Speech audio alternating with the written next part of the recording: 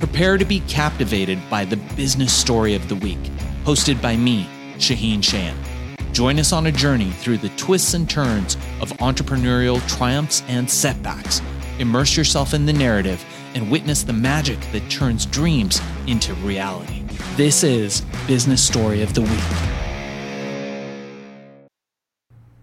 All right, so welcome to Business Story of the Week. Today we have a former military Navy member.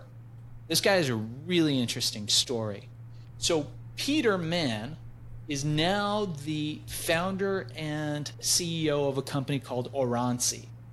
But let me introduce you to Peter Mann. Peter Mann is an incredible individual, and he's got a fascinating background.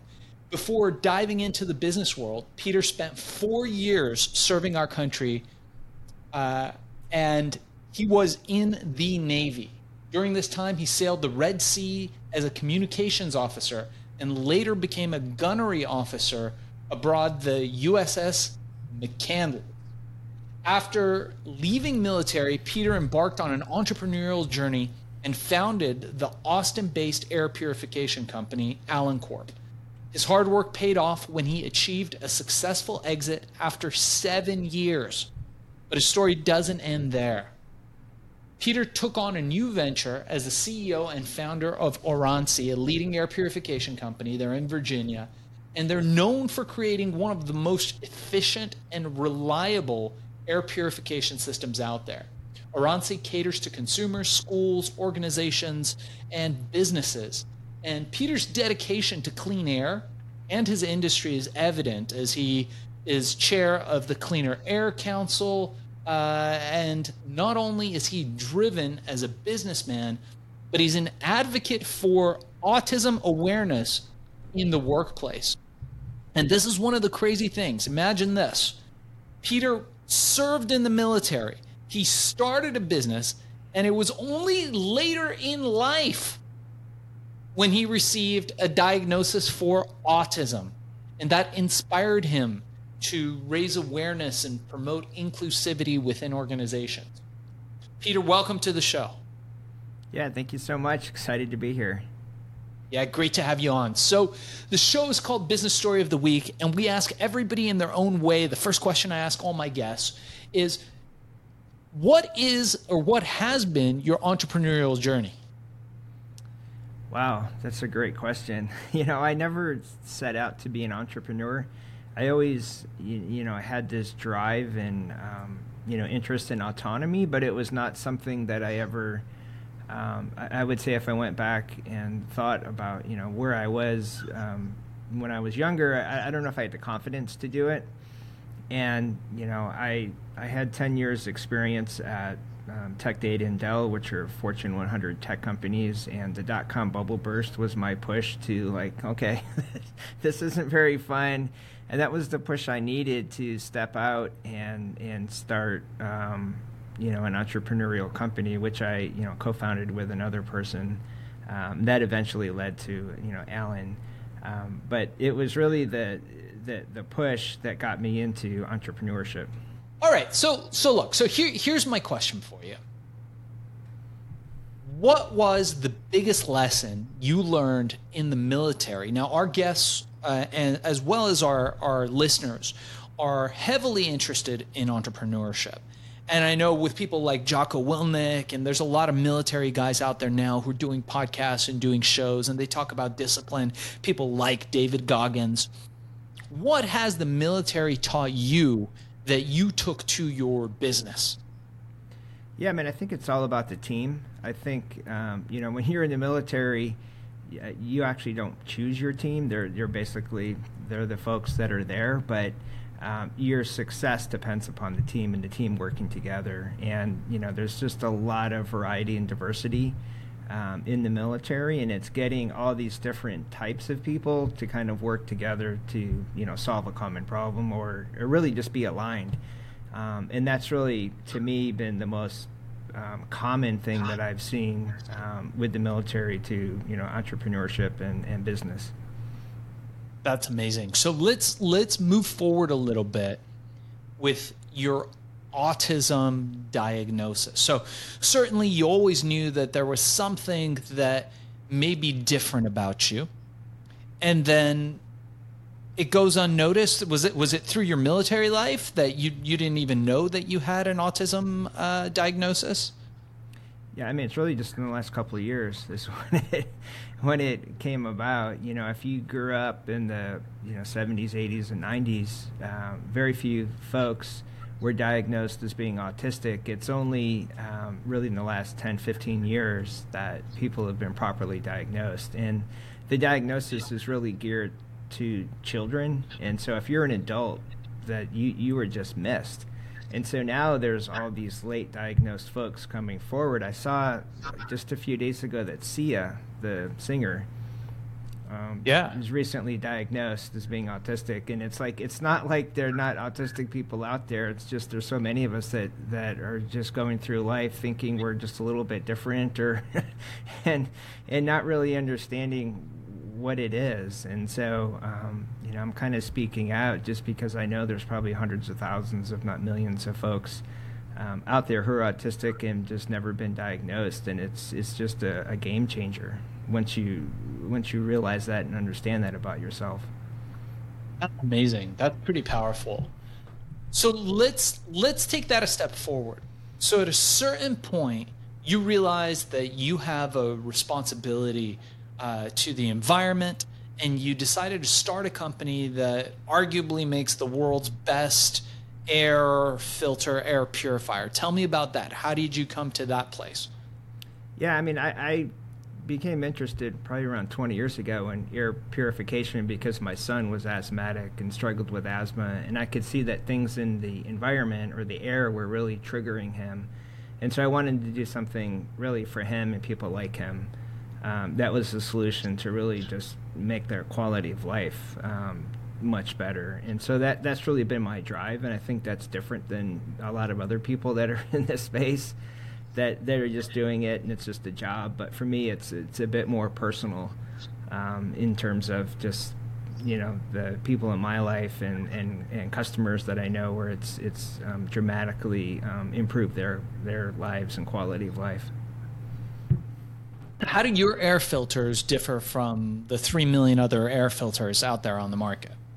Yeah, well, it's interesting that before COVID, there wasn't a ton of competition. I mean, there were several brands, but it wasn't like it is now. And in COVID, the market blew up, and everybody and their brother kind of got into the market during COVID. So now it's a very competitive space.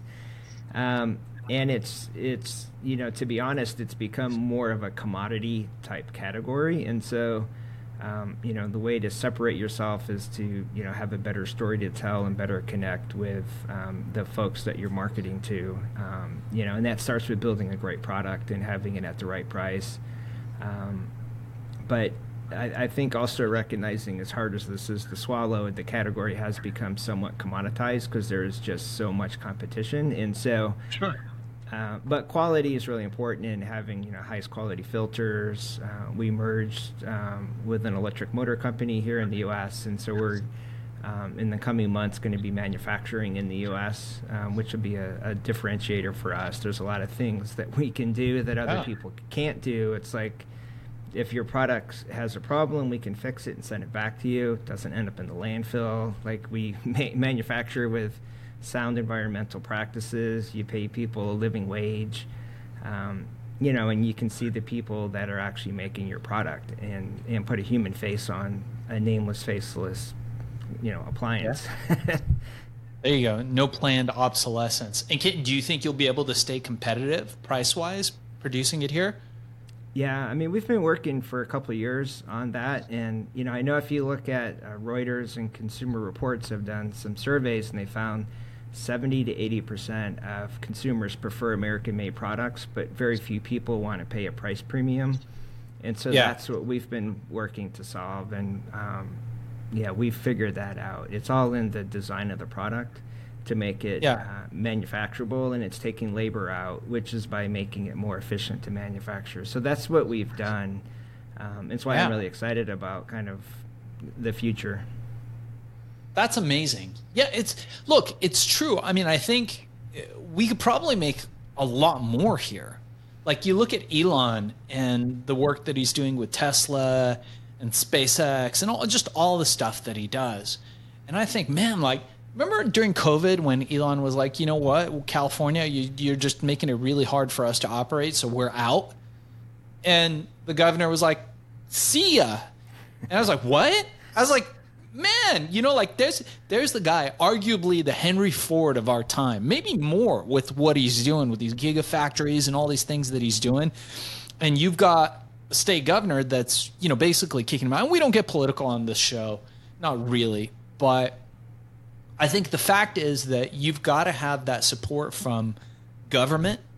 And the challenge that we face now as producers, from what I've discovered from my many years of selling on Amazon, in my other companies, we're one of the lead Amazon companies on the planet, making all kinds of stuff and accelerating Amazon companies and selling it on the Amazon platform, is that Amazon really spoiled the consumer.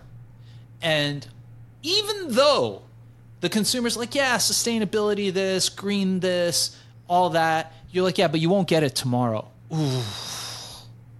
Right? Or, yeah, it's not going to be $99. It's going to be $169, but it'll be made in the U.S. and eco and green and all that stuff. And they're like, ooh, but that means I can't have two. And so I think that consciousness shifted a little bit with Amazon, right? Where people say, is Amazon a force for good? Is it a force for bad? They really changed the market. But at the same time, they've gone ahead and spoiled the end consumer, not necessarily in a good way. So on the other end of that spectrum, I feel like American manufacturers now have to step it up, because in addition to figuring out how you stay competitive with product and technology, you got to figure out how to stay competitive with cost, right? You got to compete with these Chinese companies. You can be more. You can't be 10 times more, right? Because people just aren't going to pay it. The economy won't hold that. So how do you manage that gap between quality, producing it in the U.S., and cost? Yeah, and so, like I referred to earlier, it's really all in the design of the product. If you look at the cost of components and raw materials, things like that, it doesn't cost that much different in the U.S. versus in China. What does cost is the cost to put it together, the development costs, the tooling costs. Some of those things are more expensive. And so what we've done is, if you look at a Chinese air purifier, I don't know, maybe it has 50 to 100 parts in it, but if you can make it with a fraction of those parts, you just make some of the parts a little bit more complex. They assemble so much faster. Like we can make a product probably 3 or 4 times faster than you can in a Chinese factory. And so that means we just don't have all that extra labor that goes into the product that allows us to price it comparable to the Chinese imports and not have to deal with the U.S. consumer that doesn't want to pay even 5% more for a U.S. product, and that's just the reality of it. And so you can't fight that. You have to figure out a better way of making it.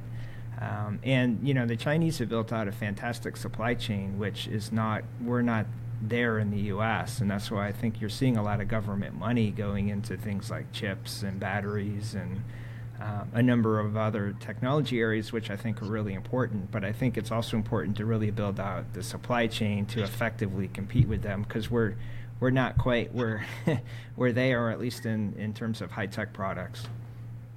Yeah, I noticed that, Peter, when I was producing supplements. And here's a crazy thing. My supplement companies produce supplements for Chinese resellers. And you think, well, isn't everything cheaper in China? No, the only thing that's cheaper in China is labor. So if American manufacturers like you and us could use ingenuity, could use better design, smarter design, more efficient design, and reduce the biggest cost, which is labor. And that's not great for the workforce, but there'll be other jobs created just by the nature of our innovation. Then we could be very competitive price-wise with countries like China. China has the big efficiency because they can pay people 20 cents an hour, have them live at the factory, and you've got this massive workforce that's cheaper than a machine. But when you get that machine going, like things like printing are cheaper here, because printing now it's almost completely hands-off if you look at the major printing, packaging presses and those kinds of things. So there's a lot of things. The cigarette industry, which I'm not a big fan of, also similarly has huge automation. If you look at, you can run 50,000 cartons of cigarettes basically with two people running the machines, and one of them is just to make sure nothing breaks down. You need an engineer and a dude to run the machine, and that all is completely automated. So the U.S. can really excel in a lot of these industries, and I really commend you for thinking about that and for being on top of it. If people want to connect with you or learn more about your products or purchase your air purifiers, how do they get a hold of you? Sure. Our website is oransi.com, ORANSI.com. And my name's Peter Mann, and I'm on LinkedIn. That should be pretty easy to find. You just search for me. Yeah. Okay. Amazing. And for let's just say last question. If you got somebody who's got autism, who's got asthma, who's having breathing problems, who has allergies, which who doesn't have allergies, and wants to get an air purifier, which one would you recommend? Yeah, it really just depends on what size your room is.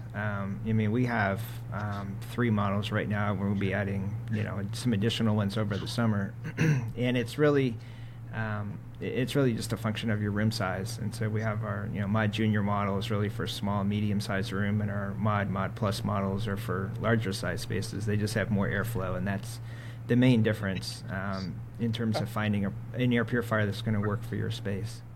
Super. Okay. So it's oransi.com, ORANSI.com. We are not affiliated with Oransi, but they have some pretty good modern-looking HEPA air filters, and they're soon to be produced in the U.S. By a veteran-owned company. So anybody that's interested, take a look at that. If you want to look up Peter Mann, he's on LinkedIn and on the internet. Peter, thank you so much for being on the show. Yeah, thank you. Really enjoyed it. All right, so here's the thing. We try to get a little bit better every day, but we can't do it without you. So if you like the video, make sure to like and subscribe below. And if you have any comments, just leave them in the space under.